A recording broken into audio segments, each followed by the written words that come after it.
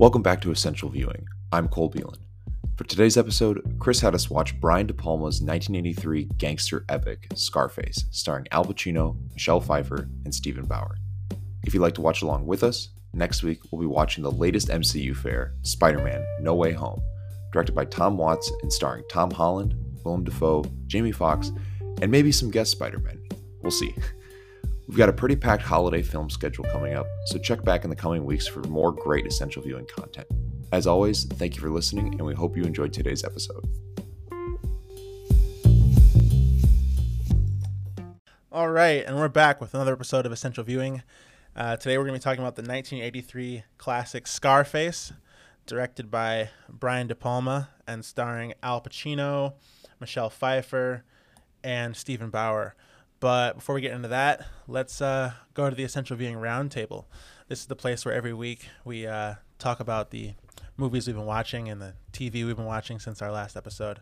So Bryce, why don't you start us off with your roundtable? Yeah, so I'm going to I usually have my two bins of movies. This week I have my Marvel bin and my actual movie bin or other movie bin. In my Marvel bin, I've been rewatching some Spider-Man movies to get ready for Spider-Man Far From Home in theaters only, starting December 17th, I think. Yeah. Buy your tickets now. This podcast is brought to you by Disney. Yeah, but anyway, so I watched the original Tobey Spider-Man. Nice. And then I watched both of the Tom Holland ones. And I'm going to watch the rest of Tobey ones before I see Far From Home as well. Or maybe not Spider-Man 3. But You don't want to see Jamie Foxx blowing it up as Electro in The Amazing Spider-Man 2, Bryce? I feel like I kind of need to because he's in this one also. Oh, shit. Okay, I didn't know that. I've never actually seen They're those all movies. I've seen them. I think I've seen the Andrew Garfield ones like once each, and I had no desire to ever watch them again.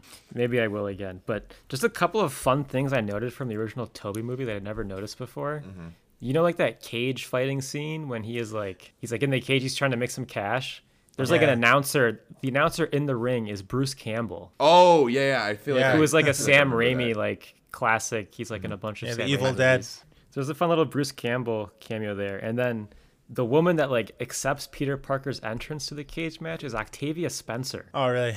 I assume it's like one of like she wasn't a big time actress at this point. She's just like getting roles where she could, so it's like a very like quick like 10-second scene, but it's just kind of funny. I have to mention I met Bruce Campbell once. Wait, what? It was in a bathroom. You're like, oh, you're Bruce No, Campbell. he was literally at the urinal next to me, and I realized it like after the fact that it was him. He was singing very loudly, like wow. So you didn't get his autograph? No, I did not. I only realized it like until afterwards. Oh man, that sucks. Yeah. So you didn't actually meet Bruce Campbell. You like pissed were in next the to presence. I peed next to him. Nice. I mean, he said hi to me, and I said hi back. But then I was like, this guy has like a good voice, and he seems like he might be like someone famous, but he also just seems like a dude. And then I realized later, like, oh my god, that was Bruce Campbell. But it was That's the appeal of Bruce Campbell. He's like an everyman, but like a handsome everyman. Yeah, exactly. Very cool. Very cool. And the final cameo, or I don't know if it's a cameo, but Elizabeth Banks is also in this movie. She's like a random reporter in the Daily Planet, or not the Daily Planet, at the Superman. The Daily Bugle. How dare you, Bryce? But anyways, just oh man, the great time with all those Spider-Man movies, especially J.K. Simmons as J. Jonah Jameson.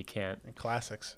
You can't top that. And then my other bin is I watched. In the theater, I saw West Side Story. Wait, is this the garbage bin, or which bin is this? No, this is my other bin. I'm trying to speed through here. I don't need to talk about all these Spider-Man movies. This is the good bin. Okay. I absolutely loved it. I know I couldn't get us to do it for a live episode because you guys are anti-musical, but I honestly think that like if you guys are going to like a musical, it's going to be this one. But what if we're not gonna like a musical?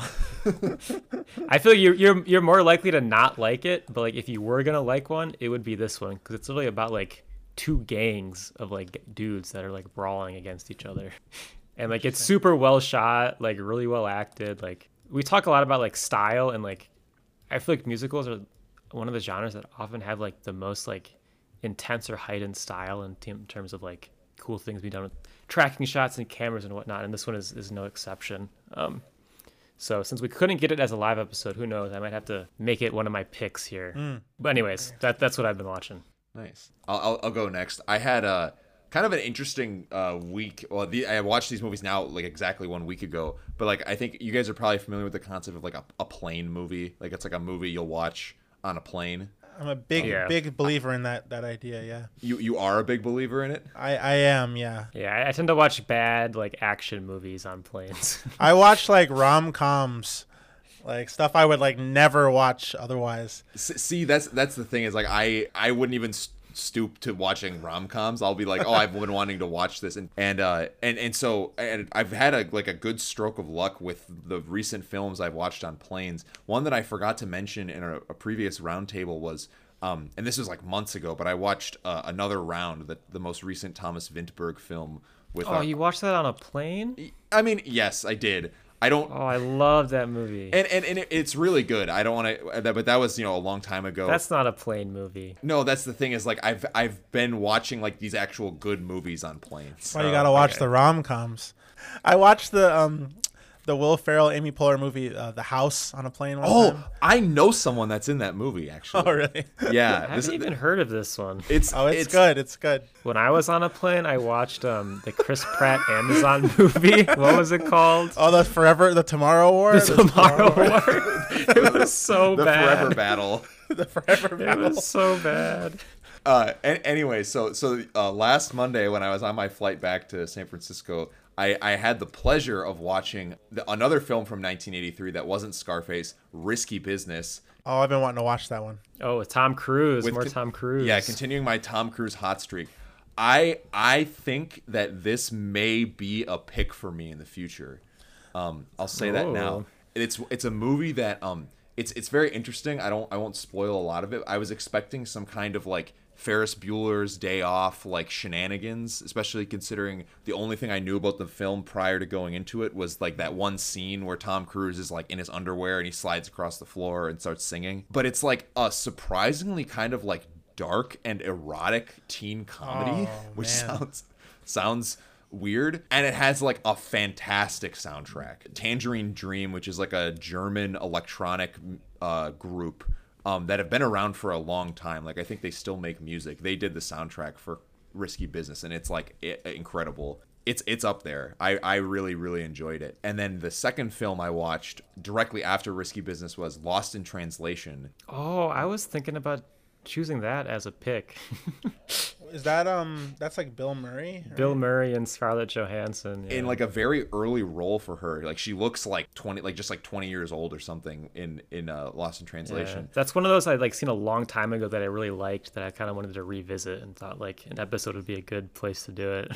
I guess if you might pick it in the future, Bryce, I'll just say that I think I'm just like predisposed to not liking a movie like Lost in Translation because it's just like kind of a quirky romance sort of emotional film between just these two characters, but I somehow like came out like enjoying it quite a bit. It also has a really great soundtrack, and it's almost like because it's set in Tokyo in like the early 2000s. Parts of it kind of like bordered on like a vibe movie for me, where you just kind of like throw it on and you've got like this kind of music and like the scenes through the time, and it's just like these characters kind of like wandering around Tokyo like doing shit. It was pretty good. I feel like it's one of those you think like it's gonna be like a super like cliche like romantic kind of movie, but like it's not that at all. No. Yeah. I was thinking like what is like a movie that's like a little more like subdued than like these like hyper violent gangster movies that I can get on the podcast that, like you guys will still not hate, and this is one that came to mind. Yeah. Hyper violent gangster movies. What are you talking about? What? But yeah, and then this isn't so much a film, but I started watching the original Cowboy Bebop anime series this week. I know that like the live action one just like came out on Netflix, and I'm very it got canceled. Oh, I'm very bearish on it. So is Netflix apparently. Yeah. But I had heard a lot of good things about the original series, and I watched the first 2 episodes, and it's pretty good. It's good. I like it. The music is also excellent in that as well. It's like an interesting like kind of jazzy score for like a future sci-fi anime. I'm gonna have to check out that anime and skip the live action. But anyway, Chris, to finish up the roundtable for us. Oh man, I got a big roundtable this week. I've been watching a lot of stuff. I got a big roundtable. So I started the week off, and it seems like a long time ago now, but I watched Licorice Pizza last Sunday in theaters on 70 millimeter, which was nice. And I was coming into it. I'm a huge PTA fan. Paul Thomas Anderson for Paul Thomas uninitiated. Anderson. Yes. And I've seen all of his features, and but I was coming into this one kind of like mid bull, not like super bull. You could say PTA is to Chris what Wes Anderson is to me. Yes, he was on just a buy rating, not a hyper buy. Yeah, exactly. Not an overweight rating. I think this is one that I probably would have skipped it if it weren't a PTA film. And I honestly, personally, I think you'll like it a lot, Bryce, when you see it.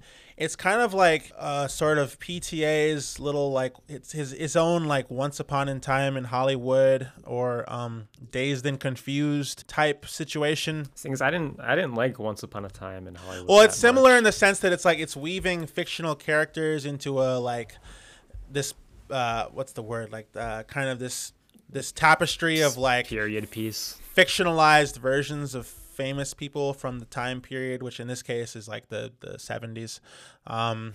It's kind of this coming of age rom-com dramedy type situation. The main actress, Alana Haim, she was great. I really like her music, and PTA has directed a lot of their music videos, I believe. Yeah, the other lead was Cooper Hoffman, who's Philip Seymour Hoffman's son.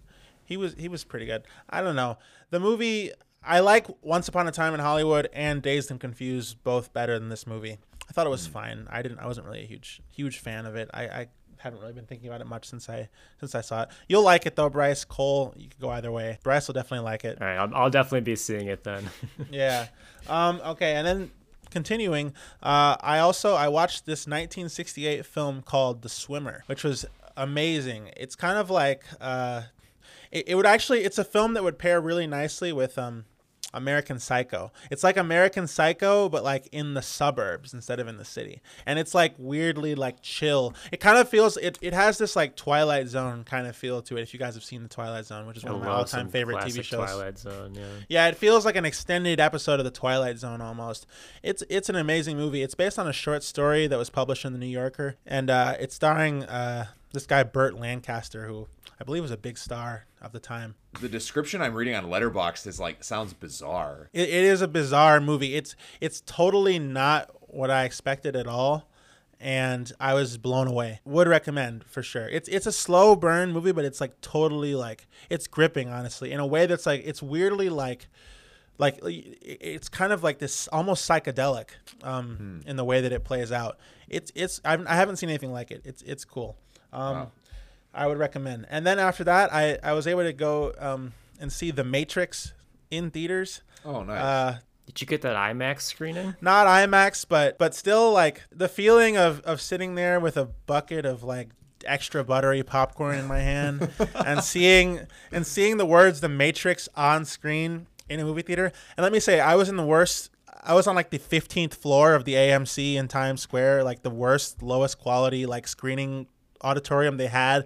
The chairs had stains on them, and it was the lowest quality in a theater movie viewing experience ever. But still, seeing The Matrix up there and seeing seeing Morpheus come out on the big screen, for example, I was getting emotional. I teared up, to be honest with you. Wow. That was an experience because The Matrix is one of my all-time favorite movies Let's ever. hope they don't mess up Resurrections, huh? Oh, I don't know about that, Bryce. I am extremely bearish on that. Yeah.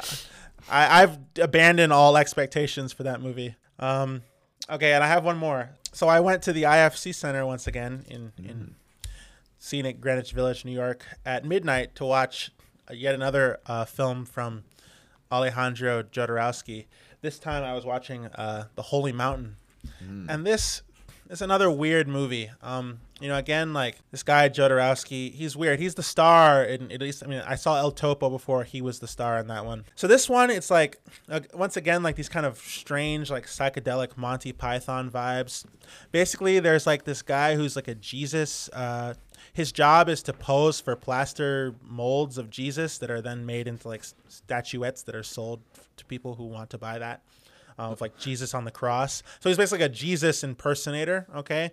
And he gets recruited by like the main guy who's played by the director, and he wears this big hat. And this guy like he recruits like these like warlords and like entrepreneurs and celebrities from like each planet in the solar system. What? And then together they climb the holy mountain to try and defeat the Immortals, which is this like secret group of immortal people that sit on top of the holy mountain. And a whole bunch of other stuff happens. I mean, it's a weird movie. There's one scene where like the Jesus guy wants gold, so they like basically they make him poop in a bucket, and then they like hotbox him. They like hotbox him with his own poop, and I guess if it goes through, if it goes. If it goes through enough times, it like turns into gold. Like he keeps inhaling it, and then they do it over and over again. It turns into gold. It's weird, okay? Like it's a weird movie. Okay, I'm looking at some like still shots of the film on Google, and they look dope. Like there's some shots of like this guy like in like a cloaked figure with like two women flanking him. Yes, that's like that's what drew me to the movie as well. Is that was like the first thing I saw. But this sounds wild. It's really weird. Like I it's out there. Like oh man, it's cool if you get a chance to go see it late at night. Like I'd recommend it. I don't know if you'd want to like put it on. It was a funny movie. I wasn't expecting it to be funny because all I'd seen was that thing that you were referencing with the guy in black with the women. But like it was actually like a comedy. And like I said, if you like Monty Python, you'd like this. Although like this director has this weird thing in all his movies where he has like lots of like amputees walking around, and it's just strange. So I watched all those things, and then that culminated with me watching Scarface. But let me take a moment to say that if you have anything you'd like to say to us, the cast and crew of Essential Viewing, make sure to leave us a voice message at the link in the description of this episode. You can tell us your thoughts about Scarface, The Holy Mountain, Scarface, the video game, whatever it may be, and we will respond to them here on air on the podcast. So, Scarface, let's talk about it. I'll fire up the chainsaw. I'm getting it warm. rev up your chainsaws. Who would like to synopsize Scarface? You gotta pick, Chris. You gotta pick. Okay, Bryce, give us a All synopsis right. of Scarface, and then I made you do Avengers. I guess I'll do Scarface. My revenge. So it opens on 1980s in Miami. Oh no, it starts with a text crawl, and they're like telling you about how all these people came, like political refugees came from Cuba to Miami to escape Fidel Castro for like political persecution. But it's like within the boat of like these 125,000 political refugees, there were also just like 25,000 like criminals that Castro was trying to get rid of. Sure enough, our main man, Tony Montana, Al Pacino, is one of those criminals. So he moves from Miami to Cuba. He moves from Cuba to Miami, and he gets like put in this what do they call it? Like It's basically like a freedom, detention, like a freedom yeah. camp. That's what they Refugee called camp, it. But like yeah. it's this like detention center because they didn't want to like release all these immigrants into the streets of Miami. So he's stuck in there for a little bit with his friend Manolo Manny. Yeah. Eventually they get the opportunity to like take this guy out that like somebody on the outside once killed. Then like they'll get green cards and they'll get out of the detention camp. So they do that.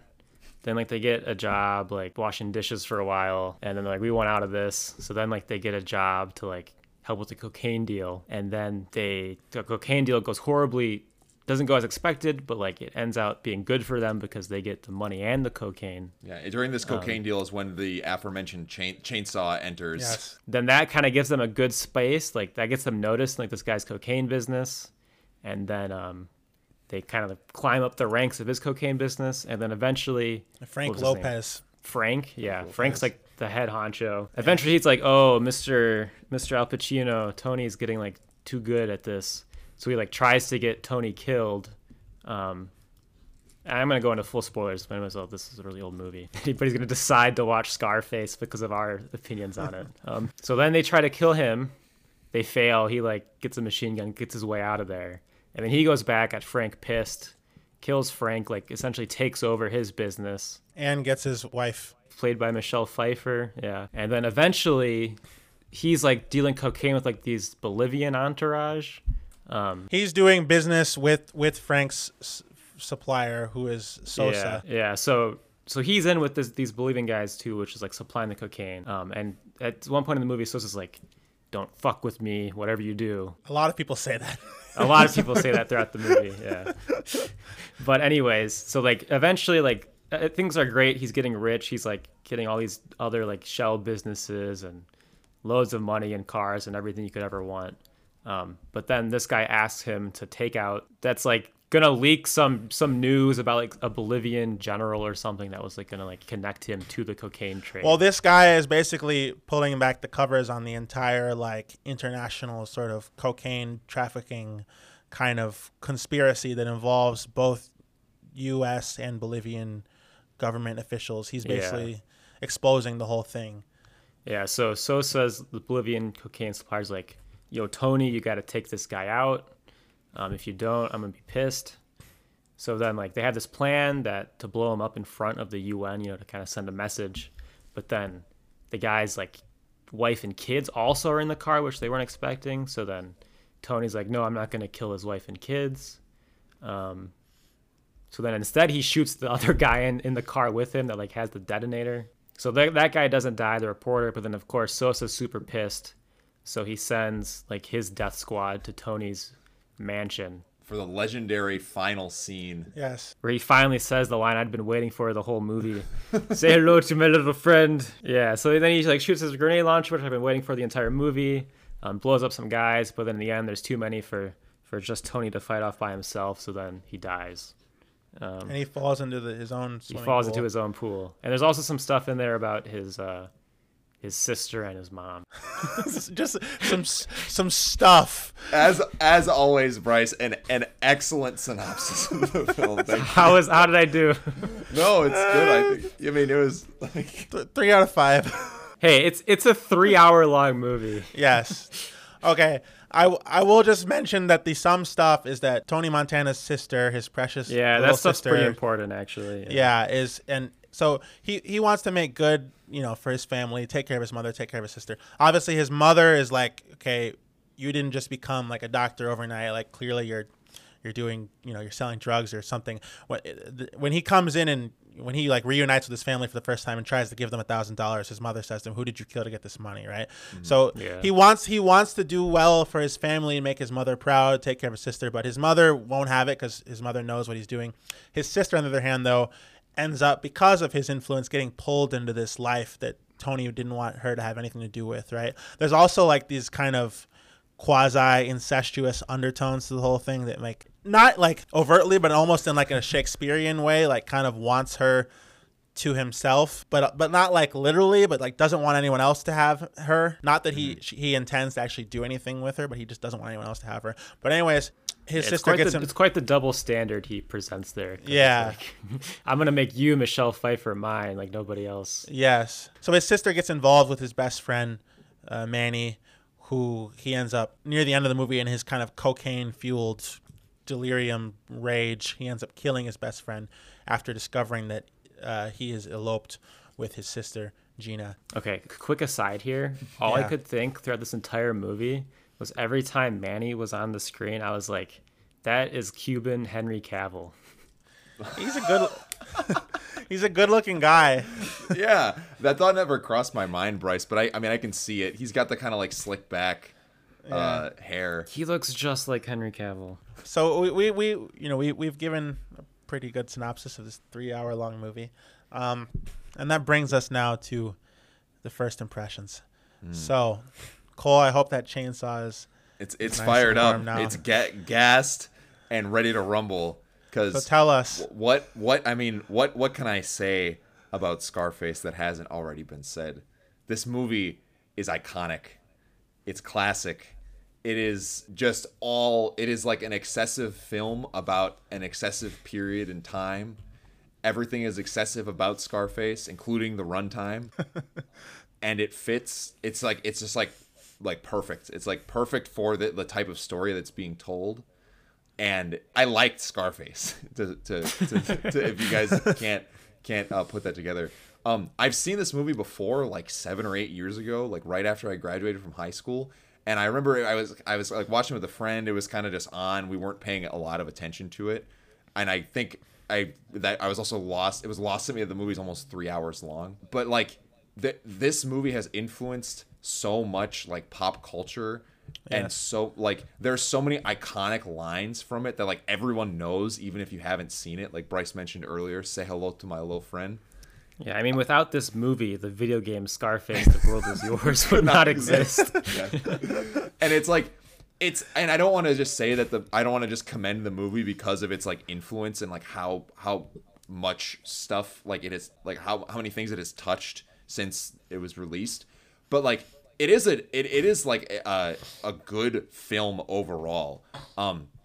If cultural impact comes into your ranking, I think you should be giving Avengers a couple more points. Get out of here. Get out of here. Again, I don't want to just commend the movie because it's so influential. I do think that Scarface is like kind of like revered, or like Tony Montana is kind of idolized in a way, which by like in pop culture, like he's kind of put on a pedestal by bros, more or less. He's idolized. Yes, you know, yes. And I don't necessarily, What? I don't agree with that. Like, he's a pretty tragic character actually, and this film, I think, is able to, like, there's more beneath the surface of like money and guns and women. Tony Montana is like an icon. The character is like iconic. I think like it's one of the foundations of like the shift that in rap music that happened around a few years after this to like more aggressive kind of music. I think Tony Montana like was a big inspiration for that. It's like one of the central cultural myths, I would say, of like American culture now, even though it's a movie from a long time ago. But anyways, continue, Cole. Yeah.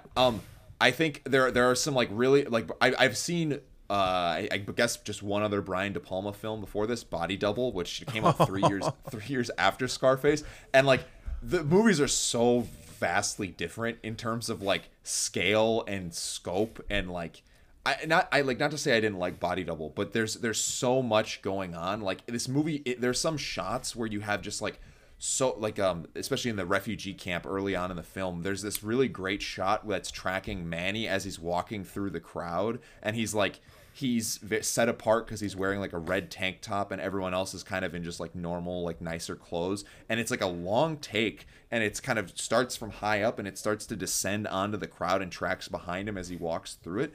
And so these like really impressive, elaborate shots with like a lot of bodies on the screen that like made this feel like a big like kind of tentpole like film production, which it was.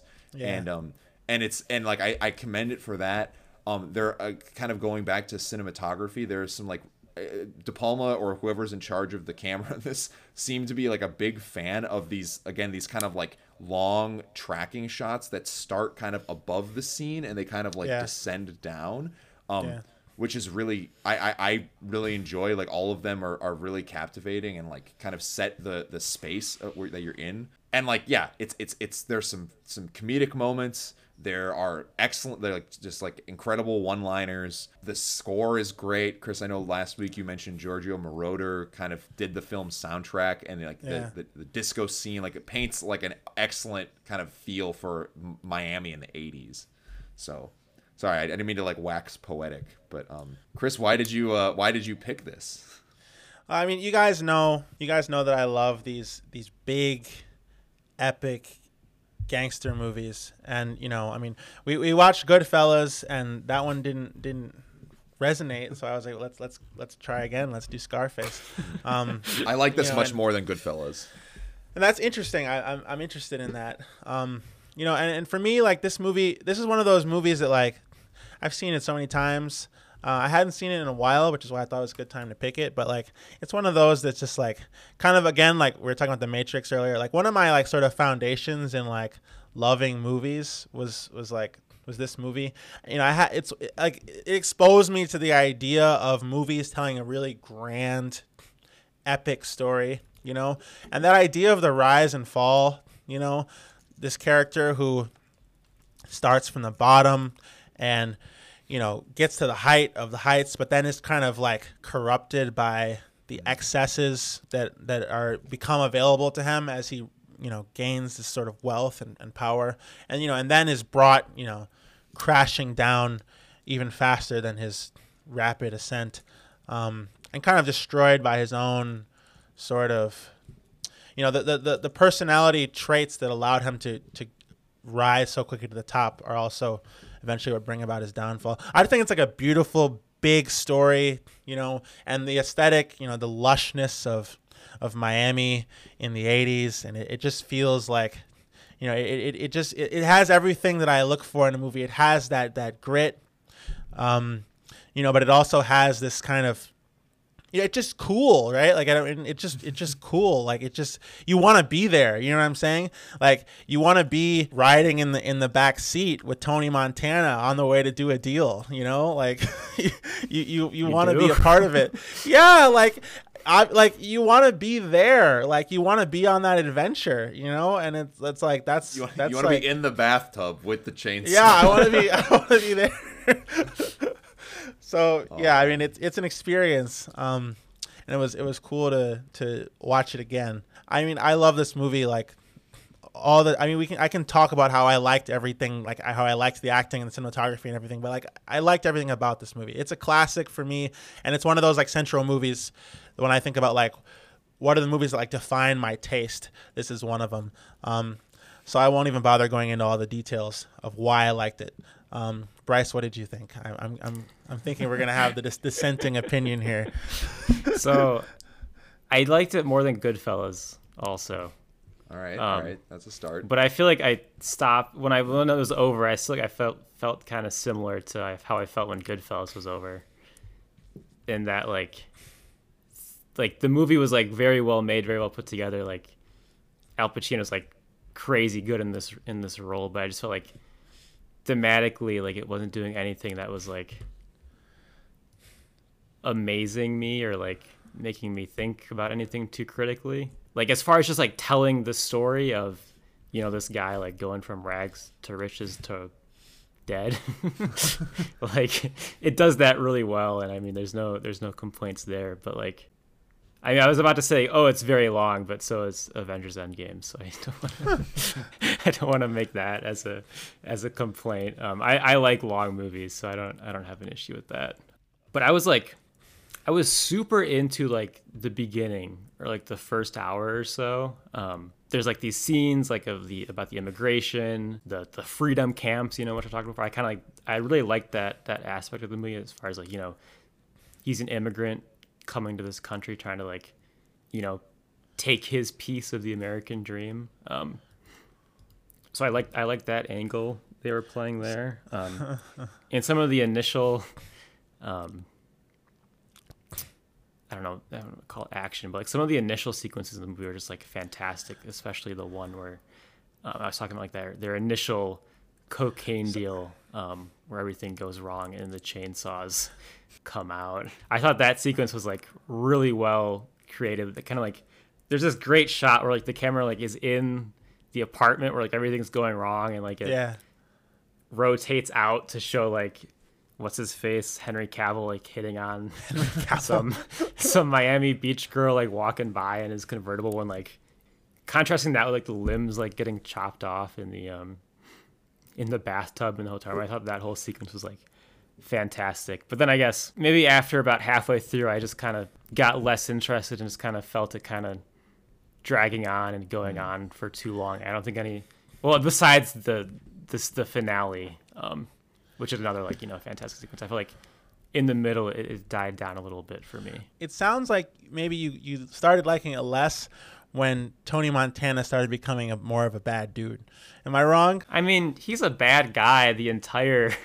But like when he gets really like morally bankrupt, it sounds like that's when you. I mean, he like kills somebody and like. Oh no, wait, does he kill him or does his He stabs the guy. Or does in the refugee. I mean, yeah, he kills the guy like in one of the very first scenes in the movie. So like, I never thought he was like a good dude at all. It's interesting what you said about how like you liked how in the beginning it was looking at this American dream angle of things, because I feel like that is like one of the central ideas of the movie, but it's actually, this movie is actually taking a rather cynical perspective on the American dream and what that is and what that means and what it does to people. And I think that's like the central idea of this movie. Yeah, I think that's like the main part of it that I liked. But I think like when you think about like what this story, you were saying like the themes are kind of, weren't necessarily doing it for you. I don't know. The themes in terms of like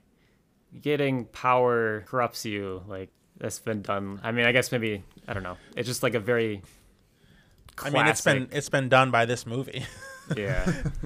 Yeah, I think for me, I'll say like the thematic elements. Like I get what you're saying, Bryce. Like there's nothing. I mean, like there's nothing too surprising about like power corrupts guy into doing bad things. Like, and granted, I mean this is also a remake, right? Like this is a remake of a film from 1932. And to say like, oh well, I've seen this before, and it's like, well, Scarface may have has definitely influenced other films in the depiction of these themes. For me, I still like stand by and say I enjoy it quite a bit, just because of like as a cinematic like viewing experience from like and just like in just general enjoyment watching the film. Like I can get behind that. I will say that I think that the aspects of the plot or the story in general felt like Shakespearean. Like it felt like this was almost like a play with like the highs and lows and like the different kind of developments, especially when Tony Montana eventually ends up killing his best friend because he's sleeping with his sister, or actually marries his sister. And it's like very like over the top in that sense, in a way that a stage play often feels.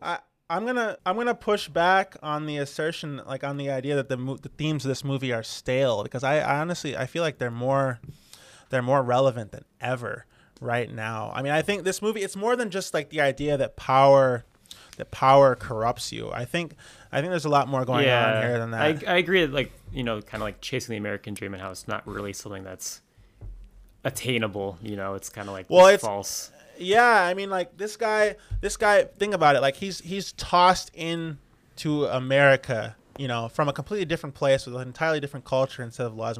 He's tossed into America just like, with no idea of what to do, right? And he looks around, right, and he sees the way other people are living. And he says, "I want that," right? Mm-hmm. And why shouldn't he want that? Everyone else seems to have it, right? Remember the scene where he's standing there in the sandwich place and he's looking across and he sees the people going into the club, right? And he sees the guy with some woman and he's like, "Oh, I want her." And then his Manny's like, "Well, you got to look like him. You got to have the style. You got to have the finesse that he has if you want to get that," right? That's how he gets to America. He looks around. He sees everyone else seems to be living a certain kind of life. I want it too, right? And it's the pursuit of that lifestyle, the one that has been modeled for him by the culture of America, right? By the consumerism and the greed and the materialism, right? The excess of America, not of Tony Montana, but of America, right? It's his pursuit of those same things that leads him to his destruction, right? And there's even a great scene. Yeah, I like that a lot.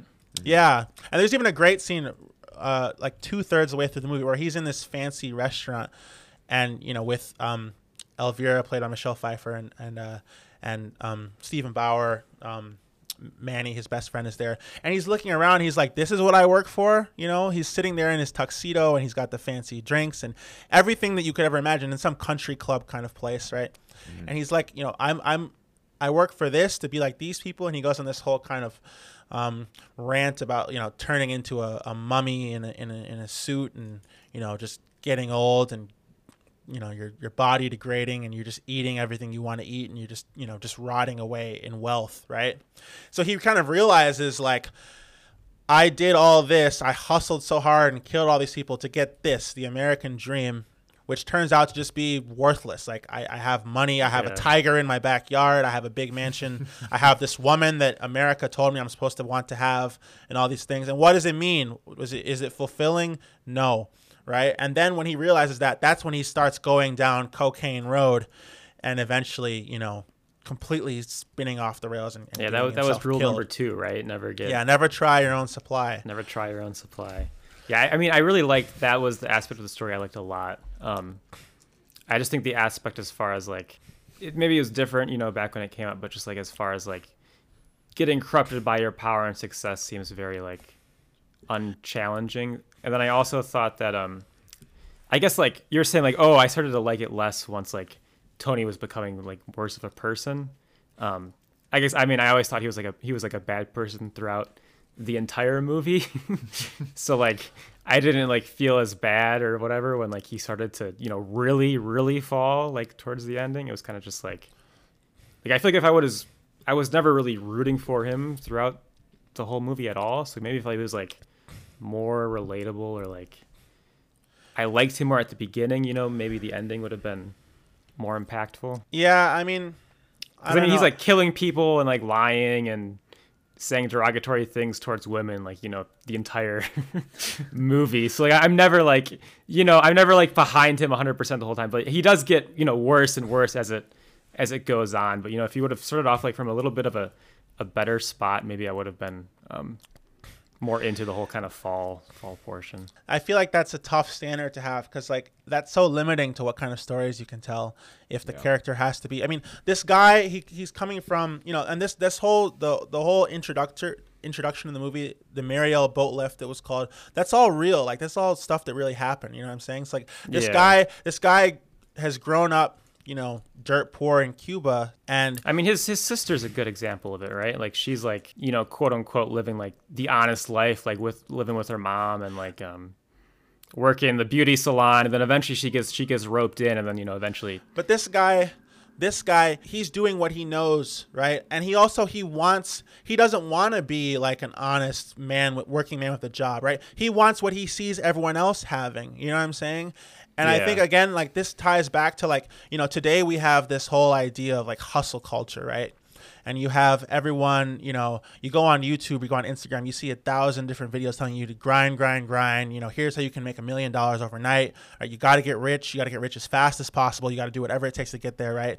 And there's just such like this like manic like kind of force coming from all directions telling people like they have to make it, right? And like making it means basically like, you know, getting insanely rich.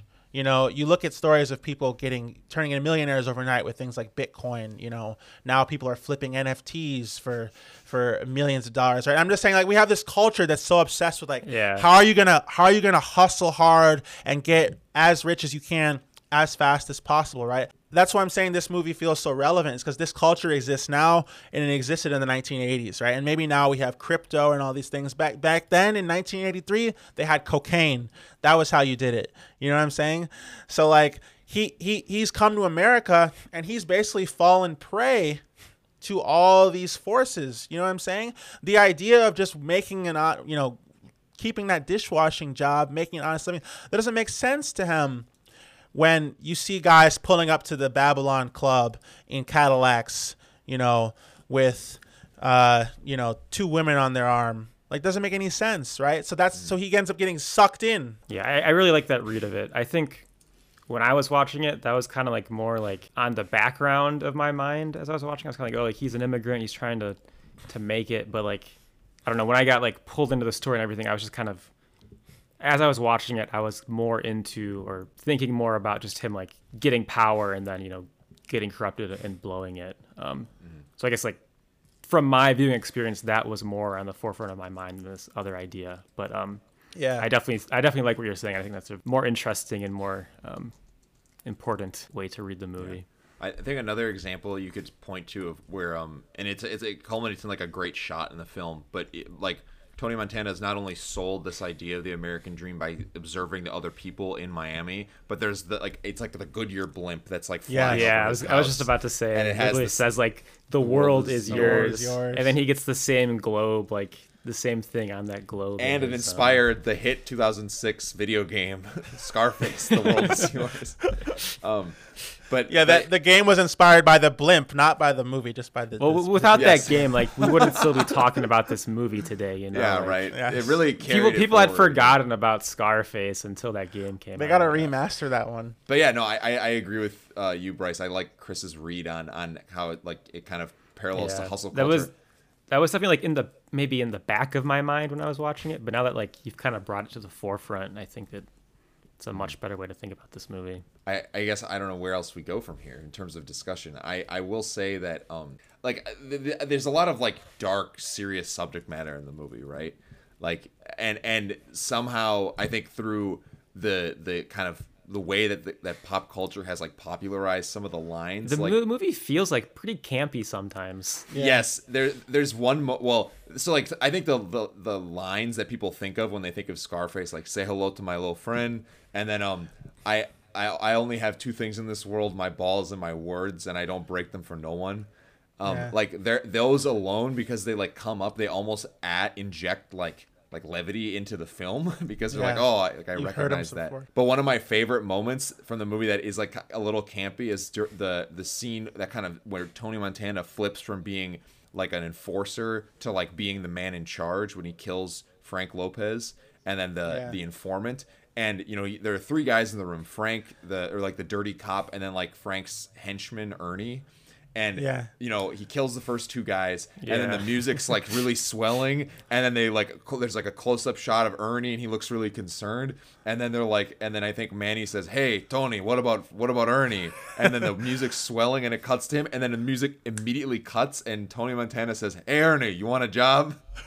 Like, it's, like, I thought that was hilarious. Yeah, and it's like, such a great moment that, like, is maybe kind of subtle, and, like, people may just kind of, like, glance away from it, but I just thought it like added like a nice little break to this really intense scene. Adding onto the campiness, like with a lot of the scores, like very synth heavy, right? It's fantastic. It feels like this is like almost like the quintessential like 80s movie. Yes. And and of course the my favorite sequence in the movie is like when he's getting rich and there's like the fucking montage set to like push it to the limit as he's like opening up all his businesses and like getting all the cash. There's like this like 3 or 4 minute like montage to push to the limit, which is just fantastic. It felt like pure like 80s camp, and I love that sequence. Yeah, it's awesome.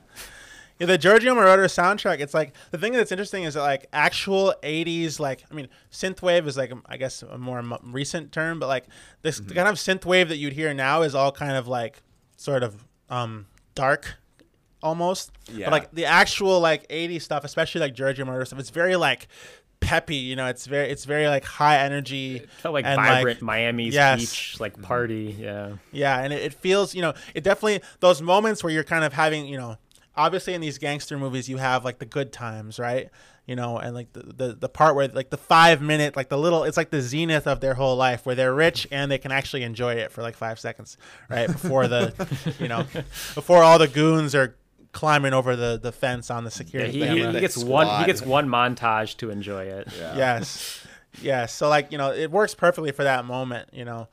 One thing I wanted to talk about was that, like, you know, this is a Brian De Palma movie, and like you really felt like, I think if we contrast it to say Goodfellas, you know, which Scorsese is like, you know, a bit more serious, right? And you guys have already mentioned this movie was kind of campy, but like there's some, you know, I've seen a couple other Brian De Palma movies. I've seen Body Double, which is, I love that movie, by the way. That's a weird one. It is. It's very weird. And I've also seen this one called Sisters, right? Which is another. It's like a black and white, really trippy, older film from. And Brian De Palma, like he almost is like he's like quasi like David Lynchian almost in like some of the kind of weird images that he puts on the screen. There's a couple examples of that in this movie. The first one that really jumped out to me is just being like downright strange in like this sort of just like trippy kind of way was when Scarface, when Tony Montana and Frank's like de facto like second in command, Omar, when they go to Bolivia to meet with Sosa, the supplier, and you know Tony Montana is not letting Omar do his job at all. He's like totally like kind of stonewalling, just stepping on his toes. Yeah. So this is the guy that's played by F. Murray Abraham. Yes. So after that, like Sosa is like, oh, why don't Tony, why don't you stay here? There's a helicopter waiting. It'll take you back to the airport, and you can get in a jet to go to Miami, and you'll be back by tomorrow, right? Mm-hmm. But obviously, it's a setup because in a gangster movie, whenever anyone tells you, why don't you go over there by yourself and get in that vehicle, they're going to kill you. Yeah, that's just how it works. Joe Pesci, yes, when he's getting made in Goodfellas. Yes, so. But there's an image of like they like hang him off the side of a helicopter, and then that he's just like the helicopter's just like flying around, and like he's just like dangling by a rope off the side of the helicopter, and that was like that to me felt like just like such a like one, it didn't seem even remotely realistic that they would do something like that because it doesn't really make any sense. Like, it's like the most inefficient way to kill somebody, right? Yeah. But And then they have to like hand him like a telescope so he can like yeah, and then they give see him it. binoculars, right? And like, there's this whole thing in the movie Body Double, which I don't know if you've seen it, Bryce, but there's this whole binoculars thing, No, I right? haven't. Yeah, so I'm just saying that like that felt like a very like Brian De Palma touch. It was like kind of disturbing, but also weird and sort of trippy, where you just have this shot of him like watching this dangling body through binoculars, and they're like, oh, he's dead because you can see him swinging from the helicopter, you know. And then there's another moment way later at the very end, when as the goon squad is coming over the fence to get Tony Montana, which I love that shot, by the way, where he's sitting there over his desk with a mountain of cocaine. He has like, and he spent like 10% of his fortune on like his surveillance Yes. system, but nobody's looking at the screens when there's Yes. thousands of guys That- storming his man. That shot is the whole movie. I love it when you have a shot where it's like, that's the whole movie. That shot is like the movie. You know what I'm saying? He's sitting there in his beautiful desk. He's got his name monogrammed on the chair. He's got a mountain of cocaine. He's his sitting on a security throne. system. Let's be Yes, honest, it's a throne. Exactly. So that's a cool moment. But then you have the his sister comes in, and she's like half naked, and she's like, do you want me? Yeah, she's like, come and take me, and she's like shooting at him, right? And like, so she's like you said, she's totally deranged. She's like acting almost as though she's like seducing him, but then she's shooting at him. Yeah, And her husband was killed, 20 Right. minutes earlier, and so Oh no, I mean, it makes perfect it's sense. acceptable to be deranged, yeah. It makes perfect sense. But just that image, and that the way, like doing the scene like that where she's like half seducing him and half firing at him, that also felt like a very sort of trippy, kind of weird, off-kilter Brian De Palma moment. And if you watch that movie Sisters, that movie actually is about a woman with two personalities, and she switches between like being this seductress and also being like a psycho killer. So like it just kind of reminded me of that. It's like those are two moments that really jumped out to me. Like, this is like, these are like very specific like Brian De Palma kind of choices to present this action. And it's like different than how Scorsese would have done it. Like, Scorsese wouldn't have had the guy dangling out of the helicopter like that. You know what I'm saying? Yeah. Yeah. Is Body Double the one where like the guy like gets an apartment from his friend Yes. and like he watches the woman like, Yes. and then okay, yeah, I really like that movie. I love that movie. We should put that on here sometimes. That's a good one. Yeah. You mentioned, Omar, what was his last name? Suarez? Suarez, yeah. Yeah. Like, played by F. Murray Abraham. And there's like two kind of like really classic character actors in this movie that I did not recognize when I watched this for the first time. One being F. Murray Abraham, who I think famously was in the Grand Budapest Hotel. And Amadeus. Yeah, he's in a lot of other stuff. Like, again, he's kind of like a classic character actor. But then also Mark Margolis, who like was famously in Breaking Bad as Hector Salamanca. Right. He plays the Shadow, who's kind of this like mysterious, like tall hitman, the guy that Tony Montana eventually kills in New York. Yeah. And I was pretty surprised to see these guys like, all the way back in '83. Yes. It feels like my discussion of Spider-Man at the beginning of today, when I'm like, all these other random actors and actresses in it that I didn't. Yeah. I was gonna mention that he was in Breaking Bad. Also, Stephen Bauer was in an episode of Breaking Bad. I'm pretty sure. Oh, really? There's an episode where they go down to Mexico and they're in like a mansion, and Stephen that... Bauer is like the drug lord. Huh. It's been a while, but I'm almost positive he was in there. But yeah, I appreciated that and like was pretty surprised because F. Murray Abraham looks very different now nowadays. Yeah. I guess so does Al Pacino. Al Pacino looks insane now. Like, I saw his name in like the opening credits and I was like, that's him, right? Yeah. That's him. Like, I wasn't sure, but yeah. It was him.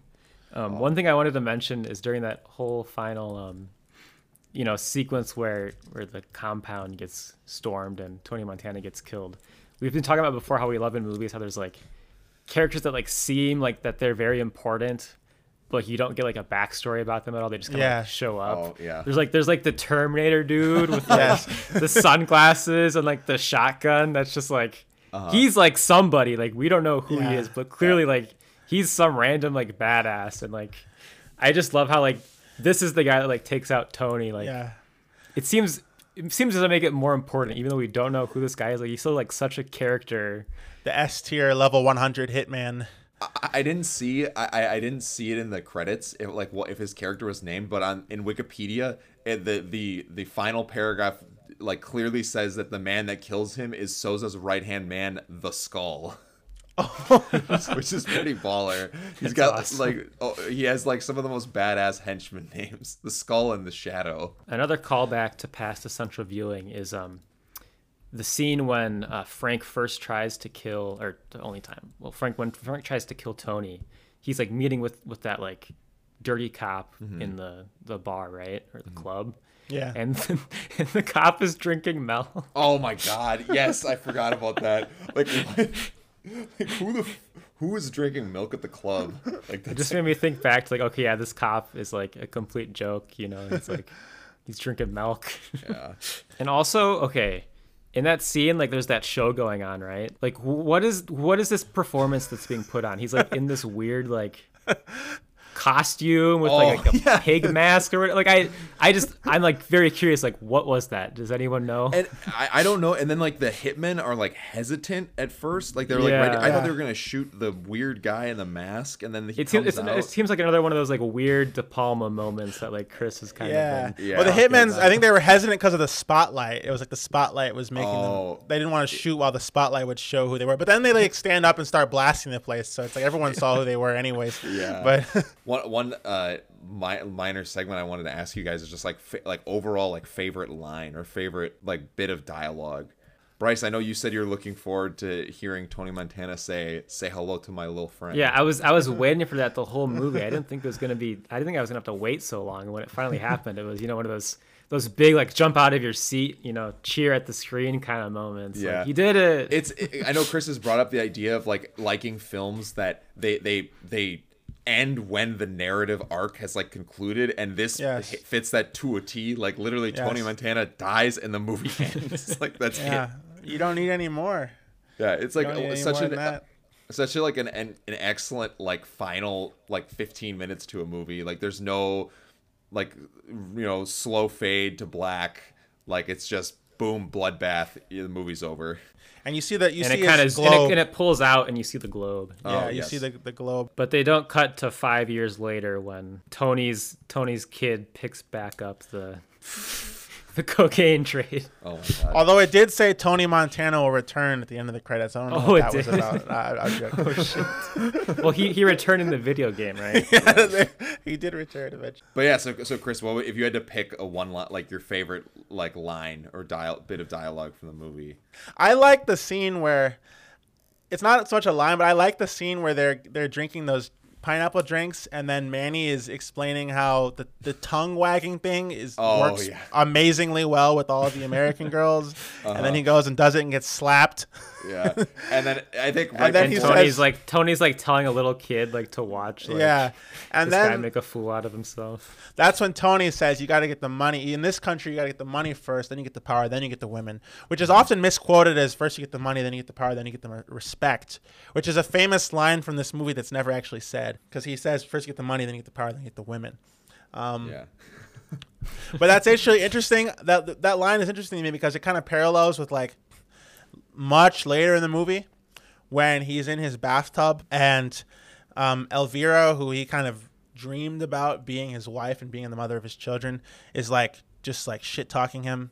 You know, she actually like calls him some slurs and like just is very I gotta throw some praise to Michelle Pfeiffer for this movie for sure. Yeah, she like, you know, she gets like, you know, these are a bunch of asshole guys in the movie that like kind of like insulting her and not treating her well, but like she like continually like stands up to them and like throws shit back at them, and then at the end of the movie like she's just like, I'm done with you, Tony, and she just like bounces and leaves, which is like good for her.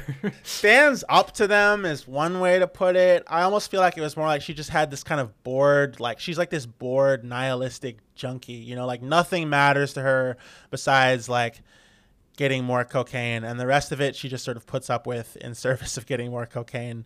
You know, that was kind of my interpretation of her character. I guess I'm thinking about like some scenes where like she like vehemently like shuts down Tony when he's like, I'm gonna marry you or whatever, and she's like, I mean, he had to kill Frank first. Once he killed Frank, it was all good. The thing that what I was gonna say though is that like I think it's an interesting parallel with how he explains his theory of how things work right? And then when he goes through all those steps, it's very clear that it didn't work, right? Like, yes, he has money, right? But he can't really do anything with it besides launder it, you know. Mm-hmm. And it's counting his money is what gets him caught eventually, right? He has power. Oh, I forgot to say in my overview that he gets caught. Yeah, he has power, but he can't go into a nice club and have a meal, you know. Like, he has power in the drug world, you know. He has power to call hits on people and stuff, but he doesn't have the kind of power where he can go into like so-called polite society and be respected, right? And he has a woman, she's in his house snorting his cocaine, but she doesn't really have any affection for him or any respect for him, you know. So it's like he had this in that scene, which is like a playful scene, right? He laid out his grand theory of like how how making it in America was going to work, right? And then like we see, 2 hours plus later that he got all those things, but it's kind of like you be careful what you wish for, right? Like, he got exactly what he said he was going to get, but it is like this sort of sick, kind of perverted version of it where he can't actually extract any joy from it. Speaking of polite society and favorite lines, I loved the sequence kind of later on in the movie when like he's out for like the fancy dinner, right, with his I don't know who's all there. It's like a double date or something, and like he just like flips out and like. He has this whole kind of monologue right there, and it kind of ends with a line. This is the only quote I actually have written down here in my notes. He says, "I always tell the truth, even when I lie." Yeah. Yeah. Which is just like such a great thing for him to say. It's a very well-written movie. Oliver Stone wrote the screenplay. And let me say, I was doing some reading about this. So apparently Oliver Stone, in preparation for this movie, he went to Miami and got addicted to cocaine. He did, yeah. He went to Miami and did a ton of cocaine for like 2 years, and then he left after like living that life, and then went to Paris and like locked himself in a room and like wrote the script. Wrote the movie sober. Yeah, sober. I actually have a wealth of facts about the this was like a very troubled production of this movie. Yeah, I can get into those now. I think I read the same. Okay, you read the same. You read the Vulture article too. Okay, well I'll just start from the top. So this movie was, as these classic gangster movies tend to be, this movie was extremely controversial at the time of its release for a couple of reasons. One, of course, is like the violence, and this movie got an X rating initially when it came out for violence, not for sexual content. The first 3 times it was. Yes. It got an X rating for violence, and Brian De Palma had to recut it a bunch of times, and they ended up going with the original cut and getting it. They ended up like shoving an R rating onto it somehow without actually stripping it down. It got to the point when Brian De Palma was like, "I'm not going to like change this anymore. Like, if you want to change my movie, you're going to have to like get a different director and have him like recut it." It was kind of like a bluff, right? But like kind of the bluff paid off, and then they actually got the R rating with the original intended cut. Right, exactly. Another thing is that the other controversy in this movie is that the portrayal of the Cuban community in Miami, which is obviously a big community in Miami, and the city of Miami itself by extension, was concerned about like this movie's portrayal of Cuban Americans and the idea that it would like create this negative stereotype of Cuban Americans as being these violent, vicious gangsters. So like the whole of Miami came together to like block this movie from being shot in Miami. Like, everybody came together to like make sure this movie was not filmed in Miami. They were trying really hard to film it in Miami. They ended up having to film it in California and just do some exterior shots in Miami because they were concerned like, people are going to be throwing fire bombs at Al Pacino or something while they were filming.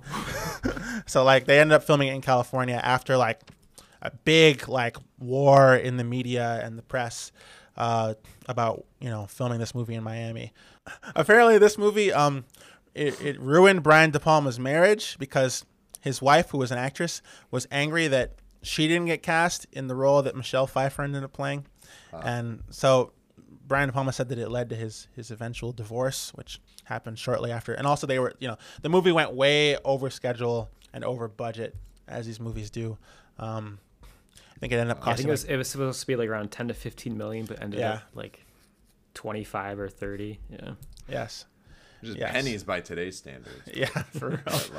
Yeah, and I should mention that there's actually, I don't know if you guys watched to the end of the credits, but there's actually a disclaimer at the very end of the credits. Yes, says, I did see this. Yes. And it says, Scarface is a fictional account of the activities of a small group of ruthless criminals. The characters do not represent the Cuban-American community, and it would be erroneous and unfair to suggest that they do. The vast majority of Cuban Americans have demonstrated a dedication, vitality, and enterprise that has enriched the American scene. So yeah, that was put in there as part of these negotiations that happened in the process of like trying to get this movie filmed in Miami at the beginning opening of the movie. Yeah. They should have taken an intermission. Not many people sit around to the end. They should have led with that. They should have done an intermission and then like a PSA of like Cuban school teachers and firefighters. Al Pacino is not Cuban, right? That's another thing that definitely would have been a controversy now. Yes. Is that like a lot of people were painted in colors other than their actual skin color in this movie. Yeah. One thing I will say is like, aside from Pacino portraying a Cuban guy when he's Italian or Italian American, like that's a can of worms. But yeah. I will say that like I think that Al Pacino is like he like really transforms and becomes this character. Like when I see Tony Montana, I don't think, oh, that's Al Pacino. I think that's Tony Montana. Like it's like synonymous. Yeah. Like it's very difficult. I like, so he really transforms into this character. I don't think it was an issue with my version of the film that I was renting or watching on Amazon, but I did have a difficult time understanding him at speaking in the film, to a point where I actually turned on the subtitles, which is something I'm kind of like vehemently opposed to, just to like make sure I was, because he has such great lines and is written so well that I wanted to hear everything he was saying. And there were some times where I felt like I was missing it because of either like it sounded like he was almost like overblown. His audio track was like overblown in a way, even compared to the other actors. So that would be my like minor kind of gripe. His accent was wild, and like it's like a crazy like caricature basically of like I don't think anyone actually talks like that.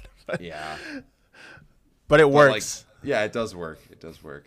But I mean, I don't know what else. Like I should also mention Blink-182, the band. I don't know if that was in that Vulture article as well, but the 182 is the number of times that Al Pacino says the F word in this movie. Wait, really? Yeah. What an obscure. So should we round out this episode by saying the F word 182 times? Let's do it. 60. Buckle in, folks. I have to say, we didn't have this criticism here, but I mean, one criticism that I could anticipate about this movie is, it's like too exaggerated. Everything's too cartoonish and over the top. And I don't know about what you guys think, but I feel like it has to be that way. Yeah, like it wouldn't work any other way. We talked about how it was pretty campy already, and like that was one of the things I liked about it. I think I kind of mentioned it at the top too, about how like it's very excessive, but it's fitting for the role. Like Tony Montana lives an excessive lifestyle, and it's similar to I don't want to compare Stalker and Scarface, but how Stalker, like the film is very long and dragging. It kind of like makes you feel this similar emotions that the characters in Stalker feel by being exposed to this long kind of dragged out experience.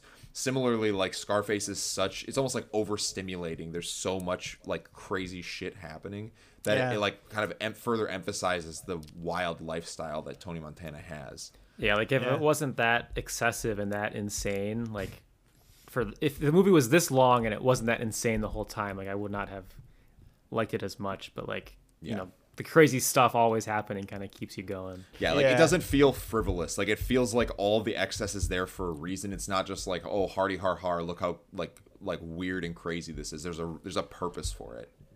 Yeah, I think it's another instance of like the form of the movie being part of the storytelling, just like how, like you said, Stalker, like the boredom of it is actually part of the story and part of like making sure that you experience the story in the right way.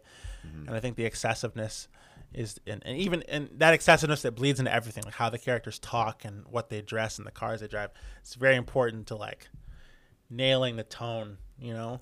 And it's not like Miami is like some subdued kind of place anyways. I mean, Miami's pretty crazy, right? Like, I don't know if you guys have been down there, but like it's pretty wild. Once, but it was a while ago. I have yet to set foot in the great state of Florida. Yeah, well, you're probably better off. Like, I think you immediately get COVID when you walk to Florida. I guess one thing I that I wanted to ask you, Chris, before wrapping up is like, you haven't seen the original film that it's based upon, right? I haven't. No, Okay. I haven't seen it. I think that would be a very interesting comparison because I know that like I actually didn't know that that this was a remake until I watched this the second time. Like it's one of those examples where like the remake has completely supplanted like the other film from like the cultural memory. I was reading that like this movie got made because like Al Pacino like watched the original and was like, all right, I like that, let's do it. Yeah. One thing, I'm just looking at a still from the original Scarface. One thing is, the namesake of the film, Tony Montana's scar is like pretty like minor. Like it's a small detail. You don't really like. Half the time you don't even really realize it, but like it works. I think I've said my piece. I don't know how you guys feel. Yeah, I think I'm good to wrap it up. One thing I do want to mention, the New York scene where they go to kill the journalist guy, that scene takes place like right by where I used to live. They drive past a park. They drive past a park that I like used to go, like where they drive is like my old running route. Like, oh man. So like it was kind of cool seeing that. Like they literally, if the camera had been pointed a different way, they would have seen the spot where my old apartment building was. This is another aside, but a very big aside. But in Leon the Professional, we talked about the the ferry to the Roosevelt Island, and since watching that, I saw the same, not ferry, the same tram. The tram. I saw it in both the Tobey Maguire Spider-Man movie and in this movie. Yes. So now I am fully aware of its existence. Nice. Whatever movie we watch next has to have the Roosevelt Island tram in it. Yes. Keep the I was going. going to say we need to start watching more films set in and around Minneapolis, just so Bryce can give his like little tidbits and facts about locations. Jingle All the Way. Yeah. Even though I don't. Yeah. That's and then we could just watch Fargo too.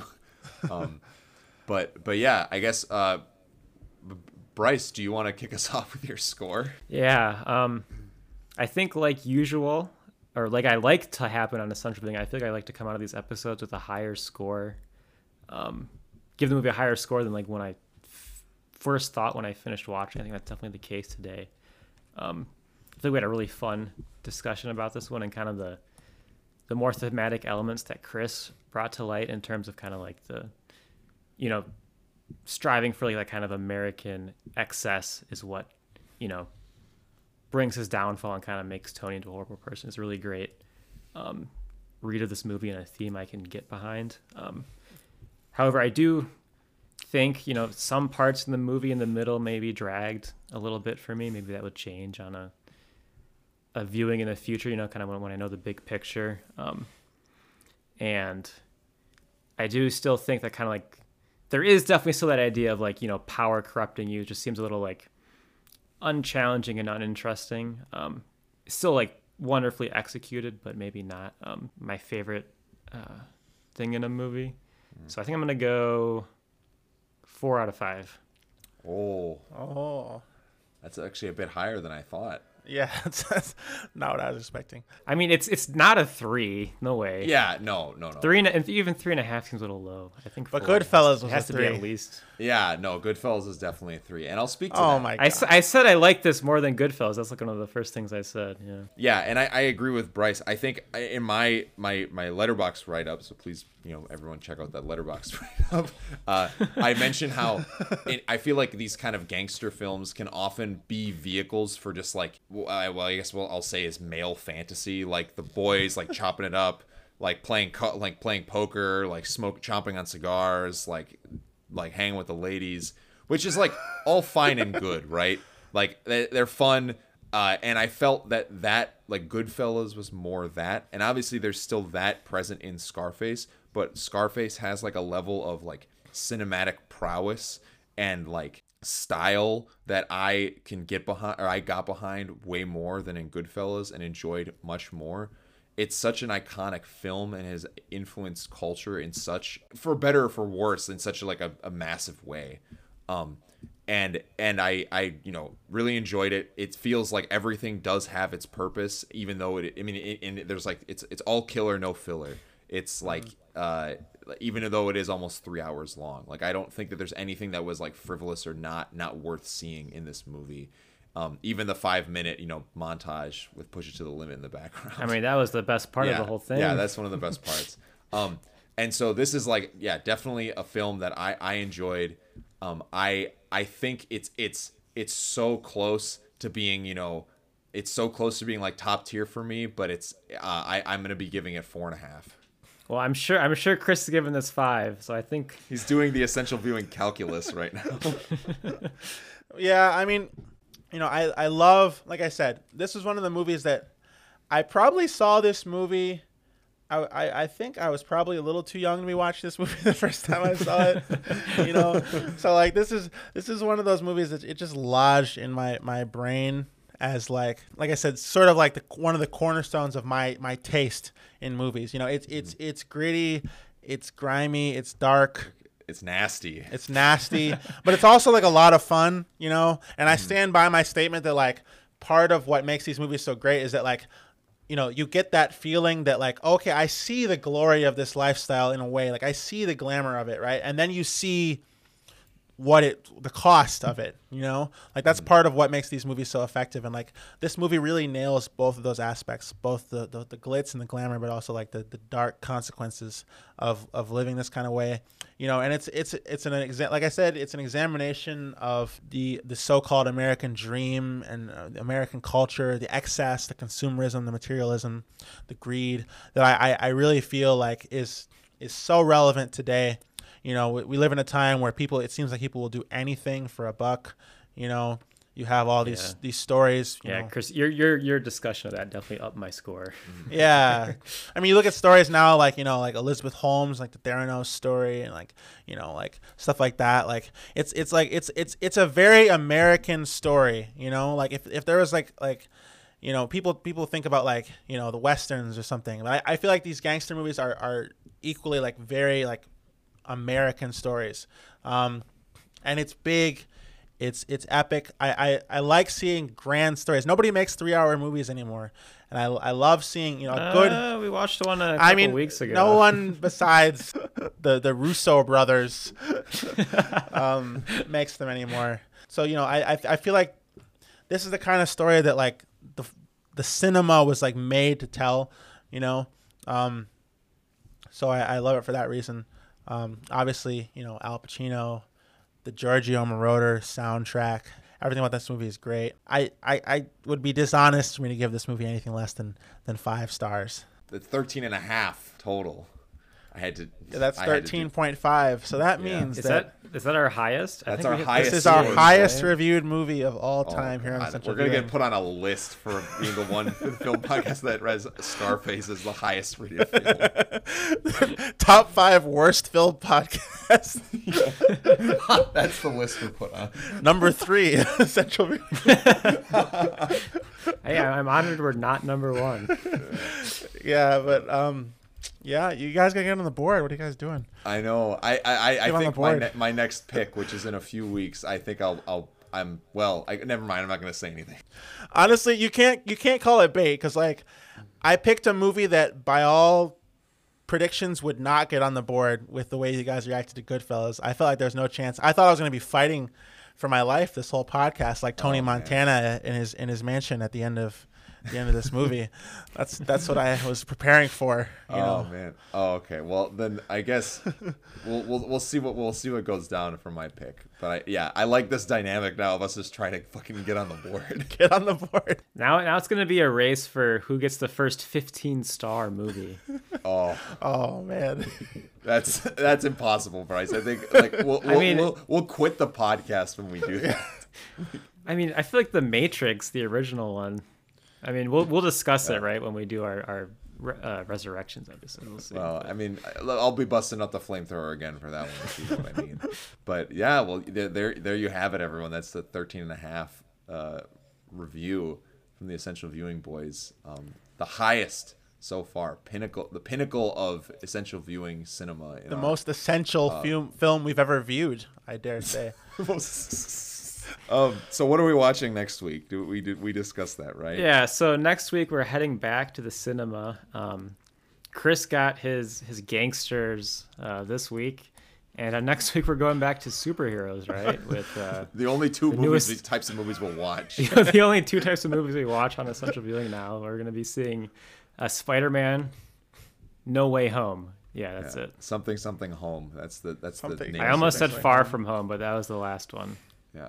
Spider-Man No Way Home in theaters. Spider-Man, I'd rather stay at home. Yeah. What's the outlook on this? What's the Motley Fool say about No Way Home? How are you feeling, Chris? I'm hyped. How are you feeling? I'm actually, Spider-Man has been a bright spot in this Marvel MCU for me. I've liked both of the Tom Holland Spider-Man outings. So I'm and with the prospect of a return of the great Tobey Maguire. Yeah, I mean, old villains are coming back. Are the old Spider-Man gonna come back? If we see Willem Dafoe and Tobey Maguire, that'll be legendary. Well, Willem Dafoe's confirmed. Maybe he'll just be in the Goblin suit, but Goblin is in the movie. Yeah, so with that prospect, that puts me at a solid. I'm medium bullish on this one. Yeah, it's a buy rating from the. That's a buy rating. It's a solid buy rating. The Motley Cuevas. I've been on the hype train for the last couple months, of course. Yes. We got a solid buy rating across the board from the investment panel here. Yeah. So yeah, we'll be there. Our asses will be in seats. That concludes our discussion of the 1983 Scarface here on the podcast. As was mentioned, next week we'll be watching Spider-Man No Way Home. So find a way to the theater to watch that one. So that wraps it up. I am Christian Cuevas here with Cole Beelan and Bryce Kramer. And thank you very much for listening. We'll see you next week.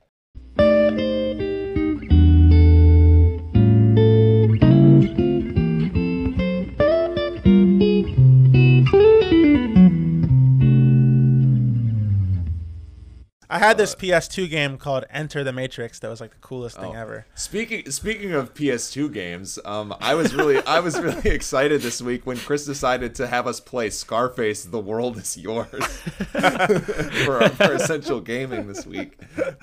I remember specifically when it came out for Wii because I was always trying to for Wii? Yes, because I didn't have a PlayStation or an Xbox, but I still wanted to get somewhat mature games. So when everyone came out, it was on my radar, and Scarface was one of them. I didn't end up getting it, but you could play Scarface: The World Ends With You on your Nintendo Wii. Oh man, I'm gonna that's have hilarious. To dust off my Wii.